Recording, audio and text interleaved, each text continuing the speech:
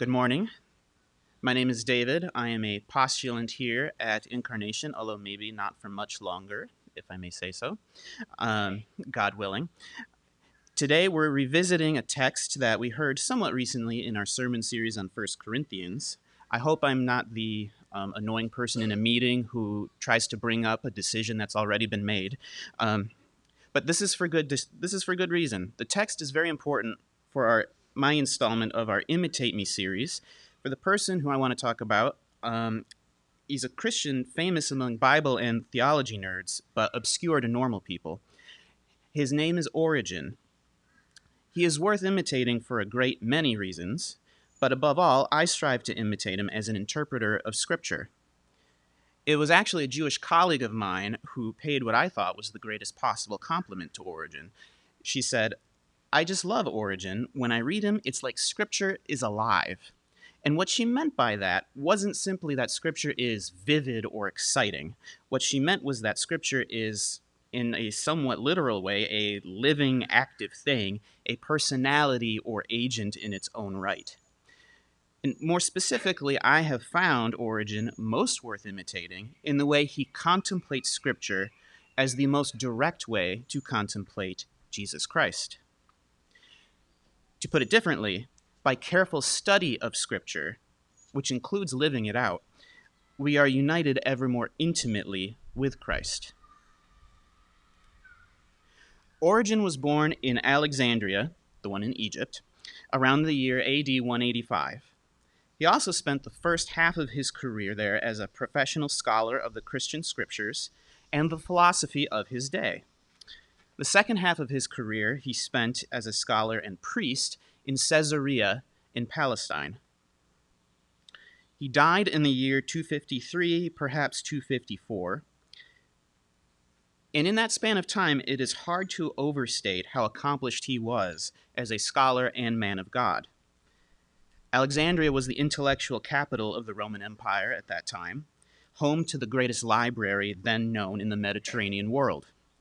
And not just there, but throughout the Greek and Latin-speaking world, Origen was considered not only a brilliant Christian, but one of the brightest lights of his era, period.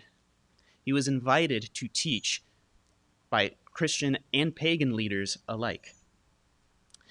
At the young age of 18, he was asked to teach as a catechist in a Christian school in Alexandria. He would teach all day and study and write late into the night. In the course of a few years, he caught the attention of wealthy patrons who enabled him to become, in the words of the great scholar Peter Brown, a gold-endowed super nerd.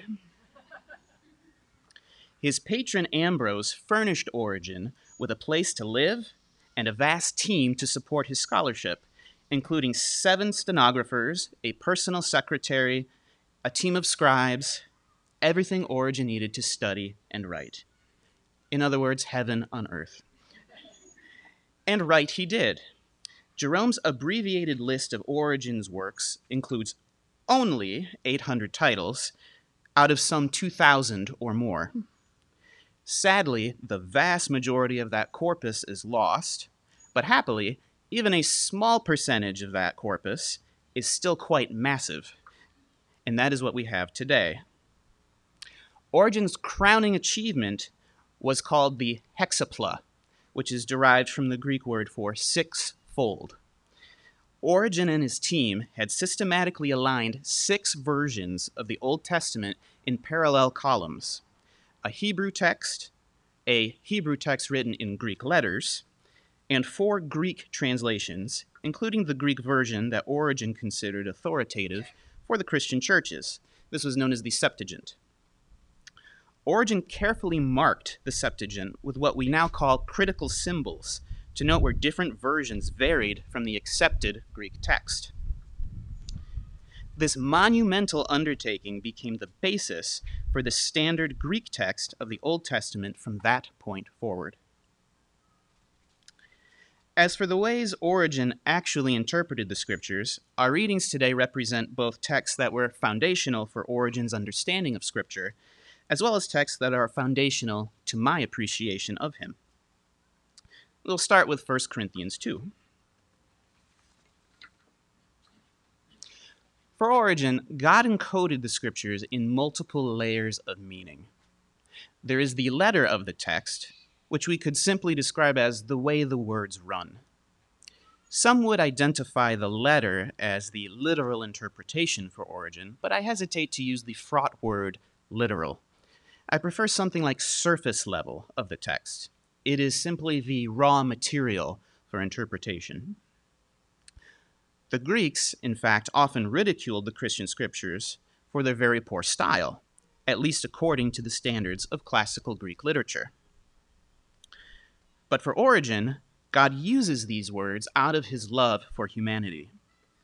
The scriptures are composed for the benefit of the many and not for an elite few.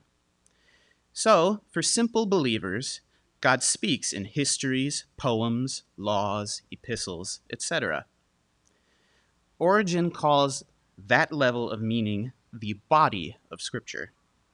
But just as humans are not mere bodies, but also are composed of soul and spirit, so also are the Scriptures.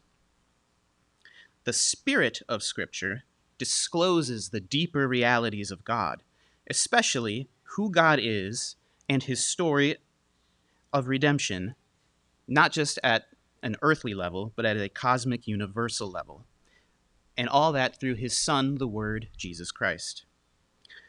When describing these levels of meaning in Scripture, Origen appeals to many passages, but above all, he refers to 1 Corinthians 2. Yet among the mature we do impart wisdom, although it is not a wisdom of this age, or of the rulers of this age who are doomed to pass away. But we impart a secret and hidden wisdom of God, which God decreed before the ages for our glory. You can already hear hints of this, that there are now layers of meaning or significance in Scripture. These things God has revealed to us through the Spirit, for the Spirit searches everything, even the depths of God. For who knows a person's thoughts except the spirit of that person which is in him? So also no one comprehends the thoughts of God except the Spirit of God.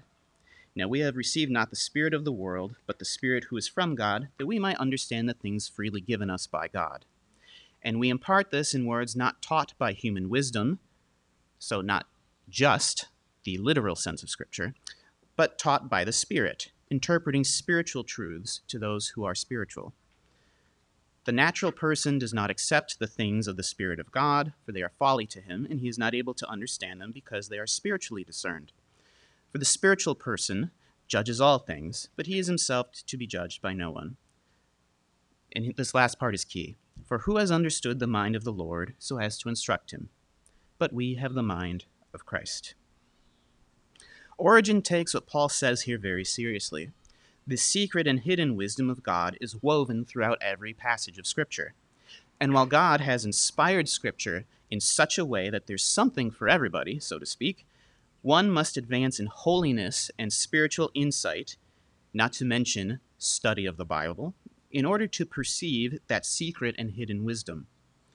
In line with the philosophy of his day, Origen refers to this process of spiritual interpretation as reading allegorically. All kinds of errors emerge, Origen warns, when the simple-minded or heretics read literally what the Spirit intends to be read allegorically.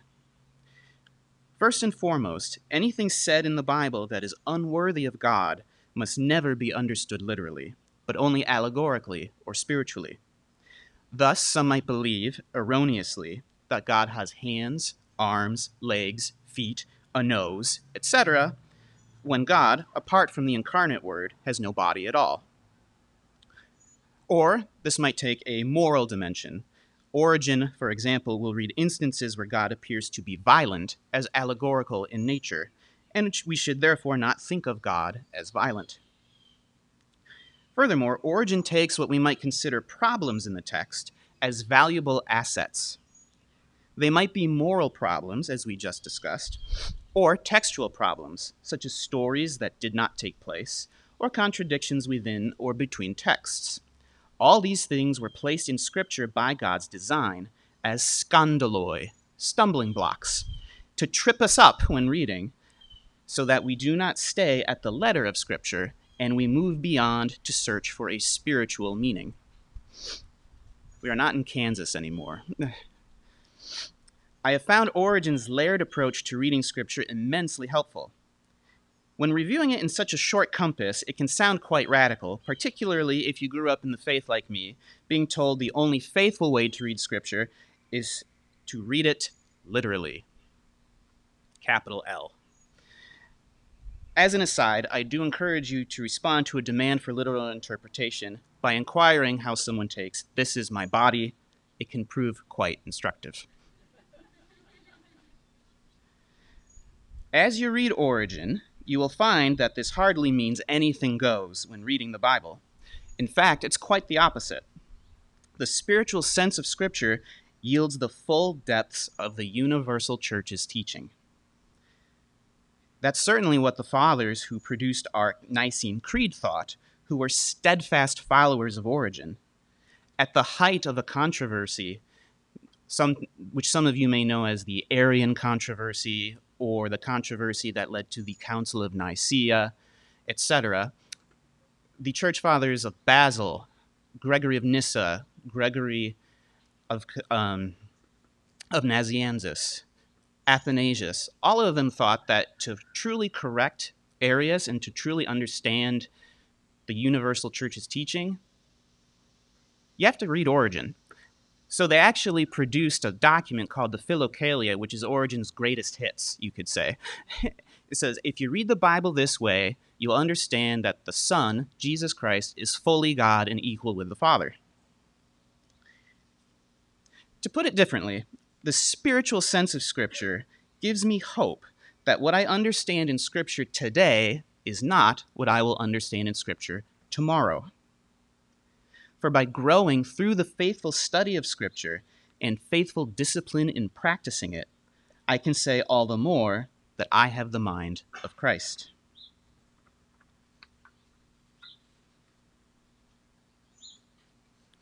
Finally, I have been deeply influenced by Origen's notion that to understand Scripture we must become, in a manner of speaking, Jesus. Of course, he does not mean that we become independent gods or saviors in our own right, or new incarnations of Jesus or anything like that. It also is hard to fit into maybe what our modern parlance might speak of as a really strong connection with Jesus. It's not that either. The best words I have to describe this becoming Christ is what we might say is being mystically united with Christ, transformed into his image. Origen establishes this point in a truly beautiful passage at the beginning of his commentary on the Gospel of John. There, Origen describes what a gospel is and why the Gospel of John is the first fruits of the gospel. The gospeliest gospel, if you will. It is the most profound and spiritual gospel in Origen's opinion because the author John was the disciple most closely identified with Jesus himself. We might dare say, then, this is Origen, that the Gospels are the first fruits of all scriptures, but that the first fruits of the Gospels is that according to John, whose meaning no one can understand who has not leaned on Jesus' breast, nor received Mary from Jesus to be his mother also. But he who would be another John must also become such as John, to be shown to be Jesus, so to speak. For if Mary had no son except Jesus, in accordance with those who hold a sound opinion of her, and Jesus says to his mother, "Behold your son," he has said equally, "Behold, this is Jesus whom you bore." He does not say, "Behold, this man also is your son." For indeed, everyone who has been perfected no longer lives, but Christ lives in him. And since Christ lives in him, it is said of him to Mary, "Behold your son, the Christ." Isn't that brilliant? The correct answer is yes, it's brilliant. Origen is reading John 19:26 with utmost care. He notes that Jesus says, "Behold your son," not "behold another son," or "a son of yours," or some other expression that makes son indefinite. So it's kind of like a syllogism. Jesus is Mary's son. John is Mary's son. Therefore, John is Jesus. Makes sense. Maybe not if we're reading it in a flat way. Perhaps we could say it's an analogy. That's how John had the most important and profound insight into Jesus as a gospel writer, because he became Jesus in a manner of speaking. And according to Origen, we must do the same if we are to understand John's gospel to its fullest spiritual extent. And by extension, that is how we come to understand any of the scriptures. Is that a literal interpretation? No. Is it a historical interpretation? No. Is it how we would read those sentences in any other book? Of course not. But read in the broader context of Scripture, which Origen does by bringing in Galatians 2:20, it is no longer I who live, but Christ who lives in me, it becomes a deeply moving image of how Jesus, the biblical writer, in this case John, the text of Scripture, and the reader all relate to one another. To fully appreciate the good news of Jesus Christ, it must be no longer I who live, but Christ who lives in me. That is one of the most profound, Christ-centered ways of reading Scripture that I've ever heard. It describes a mystical communion between text, human author, divine subject matter, divine author, and the reader. It is said that all of Western philosophy is a series of footnotes to Plato. I think it can equally be said that all of biblical interpretation is a series of footnotes to Origen, whether we're conscious of that today or not. Sadly, picking up Origen will not give you a user's manual to the Bible, even if sometimes Origen himself sounds like he's claiming exactly that. And you have to read a lot of him before you get as excited as I do about his biblical interpretation and the history of 3rd century Alexandria. But having read much of his work, the Bible is a much different thing for me than it would be otherwise. It is truly alive. Just as Jesus is the Word of God made flesh, Scripture is the Word of God made text. To get to know one of them, one must necessarily know the other. Let us pray.